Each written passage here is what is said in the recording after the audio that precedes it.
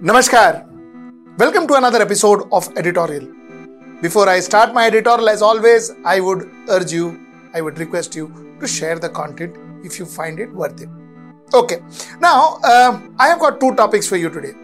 My topic number one is why are ultra high net worth individuals migrating out of India? Why are they going out of India and investing in some other countries? That's my question number one. My question number two is Kumar Vishwas, Alka Lamba. Punjab police landed in their Delhi residences to serve them notice.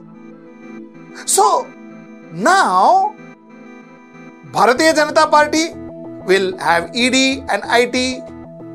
AAP will get Punjab police to act on their opponents.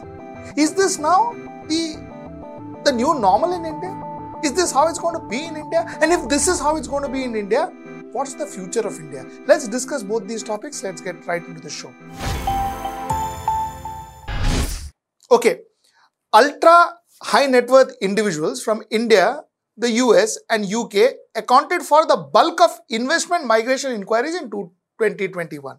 There's another report that over 6 lakh Indians have given up their citizenship in the last 5 years. That's the data that was presented in the parliament. Now, why are people going out of India? Why are high net worth individuals going out of India? Now, let us understand the target that the government and the Prime Minister had set for India in 2014. He spoke about Make in India, which means what? People will come from outside, invest in India and make in India. What is happening? People from India are going outside and making somewhere else. He spoke about Startup India, which means what? Youngsters, young entrepreneurs would go out and start their own businesses, providing themselves employment and providing employment for others. What is happening? They are going to other countries and providing employment for somewhere else. Whose fault is it? Is it all their fault? Is it because they are all anti-nationals, therefore they are leaving this country? Or is it because there is something wrong that we are doing? Now, where are these people going? These people are not going to United States or Germany or France or one of those European or American countries. You know where they are going? They are going to countries like Portugal, Malta, Greece. They are going to that kind of countries. You know why?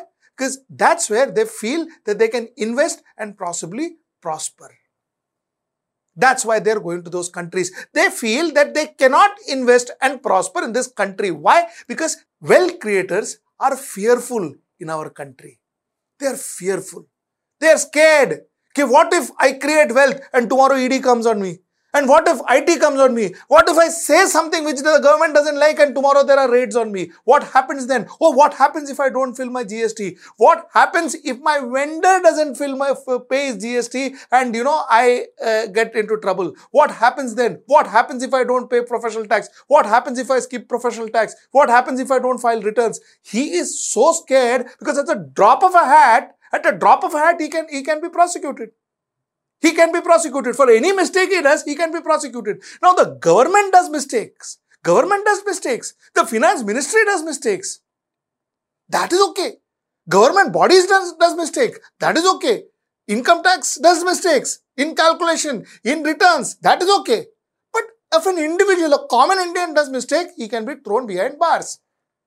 Now, the fact is, people who have got a lot of money will be scared, no? Because they've got a lot of money. If they invest this money and something happens, the GST is there. They do some error in paying the GST, or if there is some error in paying GST, or if there is an error in paying income tax, or if there is something else, you have all the agencies, or forget about errors. If they say something which the government doesn't like, the next day morning, you have the central agencies outside your door. You tell me, how are you expecting people to invest in this country? Now, we need to take this very seriously. Because unless and until they are wealth creators, which means unless and until there are people who does business in this country, therefore creating wealth, therefore making profits in this country, you will not have people getting employment in this country. The biggest problem we are facing is that of unemployment. This problem is going to swell. Acha, the economy will not be resurrected. The economy will not bounce back if people don't start spending the money. Where do they get the money? When they get money from their salaries, when their salary hikes happen, when they get bonuses. That is when they have something which is called as personal disposable income, which is a little more than what they are spending for their food and their education and their basic needs. When they have a little more, then they go out and they spend. They go to restaurants, they go to holidays, they go to picnics, they spend money which is beyond their normal spend. That is when the economy resurrects. And when the economy resurrects, the country gets prosperous. When will this happen? When they invest their money in the economy. That's when all of this happens. And now what I'm telling you, and not only me, it's Henley and Partners that has put up this report saying that high net worth, ultra high net worth individuals are leaving this country. And they're going to Malta and Portugal and Greece and investing their monies there. Wealth creators are not enemies of this country. Wealth creators are necessity to this country. That's something that our government and our people need to realize. We need wealth creators in this country. If you don't have wealth creators in the country, we will not have jobs. That's the point I wanted to make. That's my topic number 1. Let's get into my topic number 2. Isn't it very unfortunate? Isn't it very unfortunate that the government's ruling political dispensation uses the enforcement agencies under them as puppets? They use them to settle scores. They use them for to remove their vendetta against their opponents. That's why enforcement agencies are used. There are zillions of stories of ED and IT raids and all on political opponents, and we have been talking about it.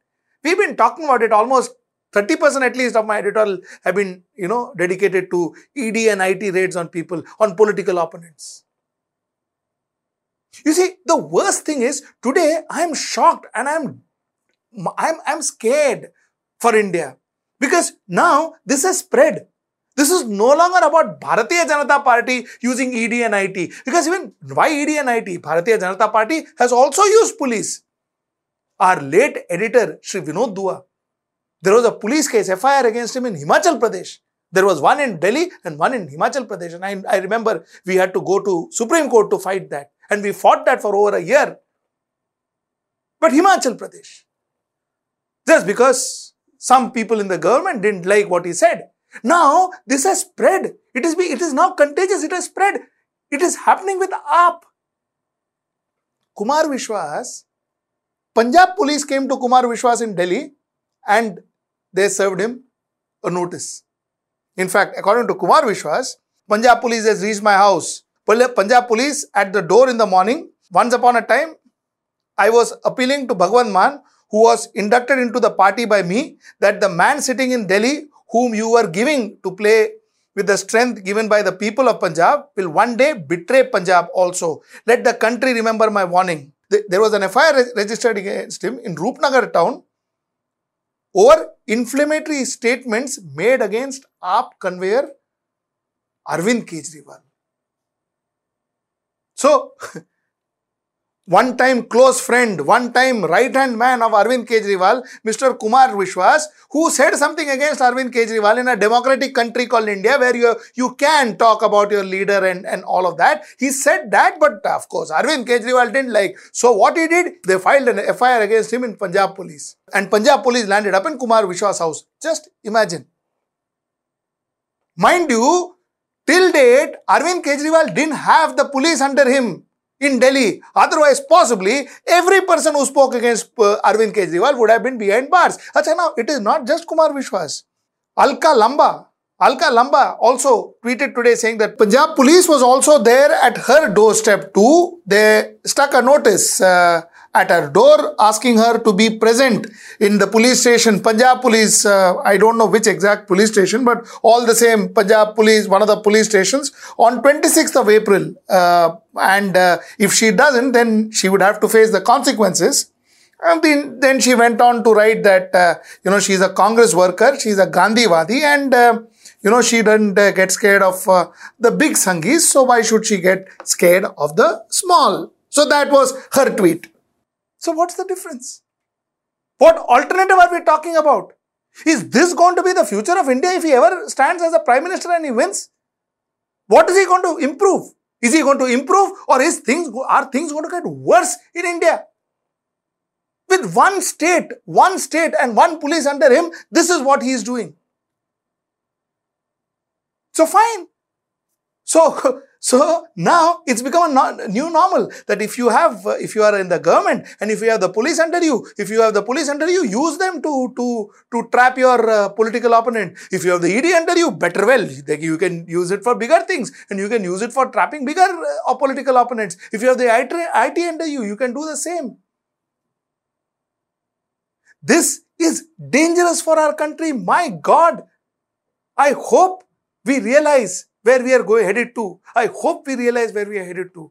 And I hope Arvind Kejriwal, the man who was talking about democracy, the man who was supposed to be an activist, the man who sat next to that gentleman, Anna Hazare, and Anna Hazare acted Mahatma Gandhi and he acted Nehru. I hope he realizes what he is getting this country into. Where is he driving this to? And is this the opposition? Is this the alternative that we were talking about? Think about it. Till I see you next time. Namaskar.